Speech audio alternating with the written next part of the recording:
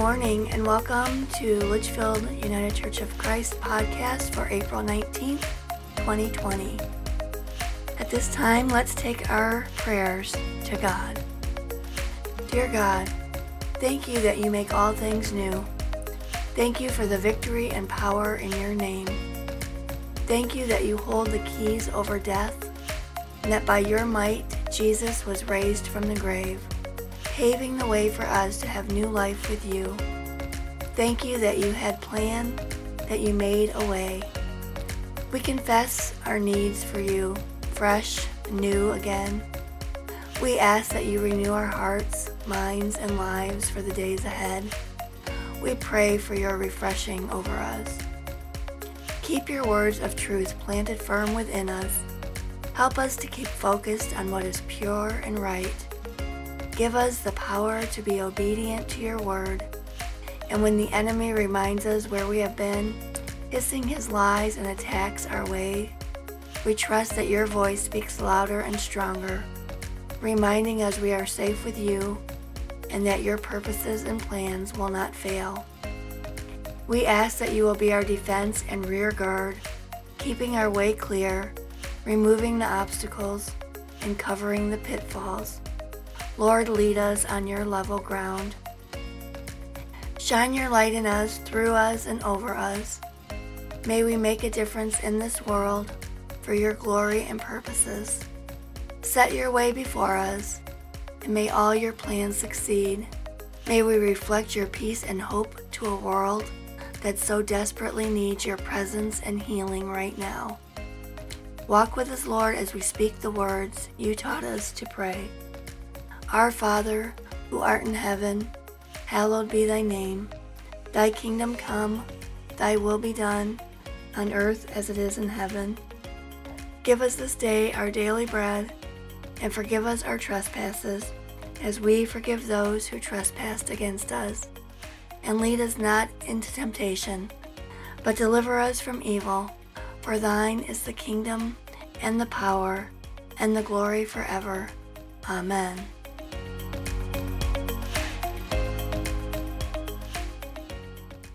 Our scripture reading for this morning is from the book of John, chapter 20, 19 through 31. When it was evening on that day, the first day of the week, and the doors of the house where the disciples had met were locked for fear of the Jews, Jesus came and stood among them and said, "Peace be with you." After he said this, he showed them his hands and side. Then the disciples rejoiced when they saw the Lord. Jesus said to them again, "Peace be with you. As the Father has sent me, so I send you." When he had said this, he breathed on them and said to them, "Receive the Holy Spirit. If you forgive the sins of any, they are forgiven them. If you retain the sins of any, they are retained." But Thomas, one of the 12, was not with them when Jesus came. So the other disciples told him, "We have seen the Lord." But he said to them, "Unless I see the mark of the nails in his hands, and put my finger in the mark of the nails and my hand in his side, I will not believe." A week later, his disciples were again in the house, and Thomas was with them. Although the doors were shut, Jesus came and stood among them and said, "Peace be with you." Then he said to Thomas, "Put your finger here and see my hands. Reach out your hand and put it in my side.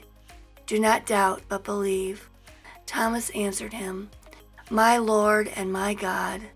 Jesus said to him, "Have you believed because you have seen me? Blessed are those who have not seen and yet have come to believe." Now Jesus did many other signs in the presence of his disciples, which are not written in this book. But these are written so that you may come to believe that Jesus is the Messiah, the Son of God, and that through believing you may have life in his name. Today is the second Sunday of Easter. Today is the day we hear about doubting Thomas. Thomas is considered to be one of Jesus's bad boys by many theologians today. Thomas traveled with Jesus and learned from him for 3 years. Church tradition holds that after Jesus resurrected and ascended to heaven, Thomas carried the gospel message to the east and was eventually martyred for his faith. Thomas had many strengths. When Jesus' life was at risk by returning to Judea after Lazarus had died, the Apostle Thomas courageously told his fellow disciples they should go with Jesus no matter what the danger. Thomas was honest with Jesus and the disciples. Thomas had weaknesses also. Like the other disciples, Thomas deserted Jesus during the crucifixion. Despite listening to Jesus' teaching and seeing all his miracles, Thomas demanded physical proof that Jesus had risen from the dead. His faith was based solely on what he could touch and see for himself. After the death of Jesus, we find the other disciples hiding for fear of the Jews. The disciples had returned to their happy place, where they had felt safe, loved, and comfortable. The last place where they had seen Jesus alive. The upper room around the same table where they had shared that last meal. They were cowering with fear in the dining room of that house. The doors were shut and locked, the drapes were drawn, the windows were closed, and the disciples were full of angst and despair. They have just seen their Lord and Master crucified on a cross and buried. Then on the 3rd day, his body disappeared from the tomb. Although the angels at the tomb tried to reassure them, they were still afraid. Overwhelmed is a good way to describe the disciples after Jesus died. Huddled together in their fear and confusion, not knowing where to turn or what to do next, their leader and teacher who had held them together all those long months was dead and buried, executed like a common criminal, and his body now missing from the tomb. What a disappointing turn of events. When Jesus was laid in that tomb, there went all their hope, their vision, their sense of direction, and their purpose in life. They were left only with an overwhelming sense of failure, loss, and shame, because they knew they had deserted Jesus in his hour of need. Were they more disappointed and disillusioned with themselves or with Jesus, who had raised their hopes so high? What were they afraid of? I don't think they were just worried that those who killed Jesus would kill them as well. Their fear went deeper. Maybe they didn't want to deal with the scorn or ridicule of those who knew they had failed. They had even failed at protecting Jesus. They had denied knowing him. In spite of all their earlier bravado, all their zeal and conviction, they were afraid of the cross and ashamed. So on the night of the first Easter Sunday, the disciples were hiding together behind locked doors. They didn't remember or wouldn't believe Jesus' promise of resurrection. Imagine the speculation which took place behind those closed doors. The disciples were dealing with so many things. They feared those who caused the death of Jesus would come after them, and that is not an unrealistic concern.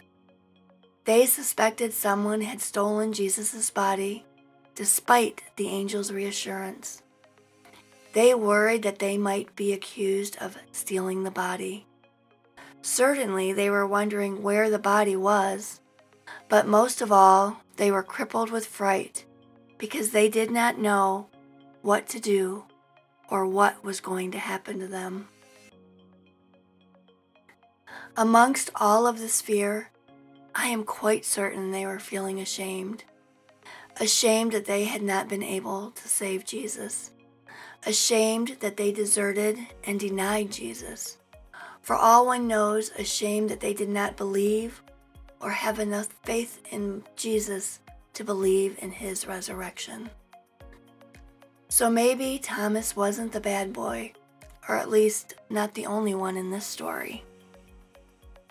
Here at the very center of the Easter story, when the mightiest act of God is occurring, when Jesus has just been raised from the dead by the power of God, when the blaring trumpets of Easter have exploded in celebration, we learn there is doubt. That there is plain old-fashioned doubt. On such a grand occasion as Easter morning, you would have expected the disciples to have been filled with awe and adoration. But the Bible tells us on that first Easter Sunday, there was doubt. On the first Easter Sunday, the disciples were gathered together, the doors were locked. Suddenly they became aware that Jesus was standing among them. The same thing happened the following Sunday. On the first Easter Sunday, Thomas was the only disciple not in the upper room. He was out running the streets. We do not know for sure why he wasn't with the rest of the disciples, but we are told that he is not. Remember, Mary Magdalene had told the group that she had seen Jesus. Maybe Thomas couldn't imagine hiding when someone had just reported seeing Jesus alive. Perhaps he was trying to find out the truth. Or maybe he was the only disciple with enough sense to recognize that this hiding thing could take a long time, and that he'd better go out and get supplies that he and the other disciples would need. We don't know why he wasn't there on that first Easter Sunday, but because he wasn't there when the other 10 disciples told him that Jesus was alive and came to them, Thomas refused to believe it. Have you ever had somebody come up to you and say, "You should have been at that ball game last night. The Indians won in the 12th inning with a walk-off home run. You should have seen it." You weren't there, so maybe you don't believe it. So it was with the early disciples. They told Thomas, "You should have been here last night. You missed it. Jesus came back to us and he was alive." And what was Thomas's reaction? "I don't believe it. Unless I see the marks in his hands and side, I will not believe." He didn't go along with the crowd. He didn't cower with the other 10 disciples. He stood alone against the crowd and expressed his doubts and skepticism. To many, Thomas is the poster child for unbelief because he dares to bring doubts into our lives of faith. Do you ever bring doubt into your faith? We all at one time or another bring doubt into our faith. Many of us are doing that right now as we deal with the current situation of our state and country. Thomas merely spoke what so many have been thinking throughout the ages. Thomas did not believe just to believe. He wasn't the kind of person who blindly accepted the faith without question. Thomas questioned, doubted, thought, pondered. He had a challenging and inquisitive mind. We find 2 moments in the gospel where we meet Thomas, and on both occasions, he was asking questions. First, in John 14, we hear about Jesus going to prepare a place for us, a heavenly mansion.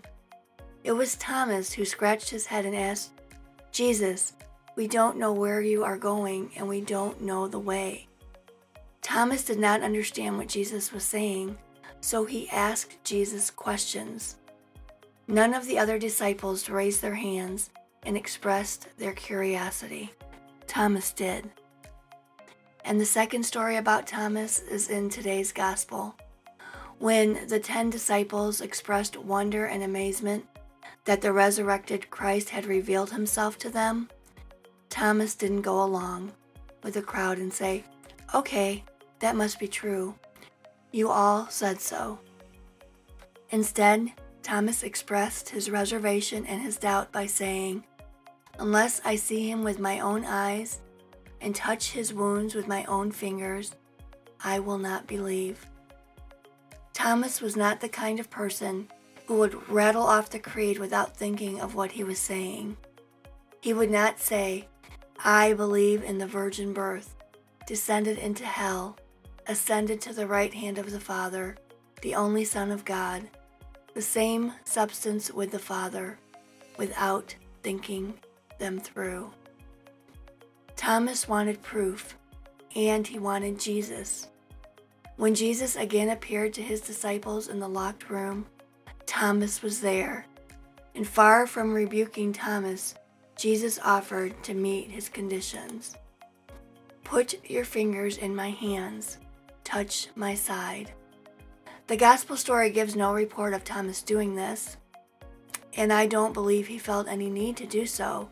The personal encounter made Jesus' resurrection real to this follower.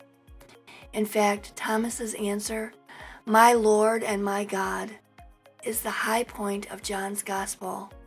When Thomas got it, he got it.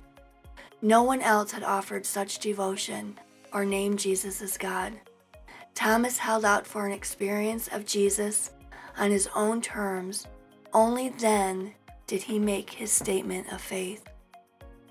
So Thomas doubted, but when he saw and spoke with his Lord, when he heard the love and concern in Jesus' voice, he believed.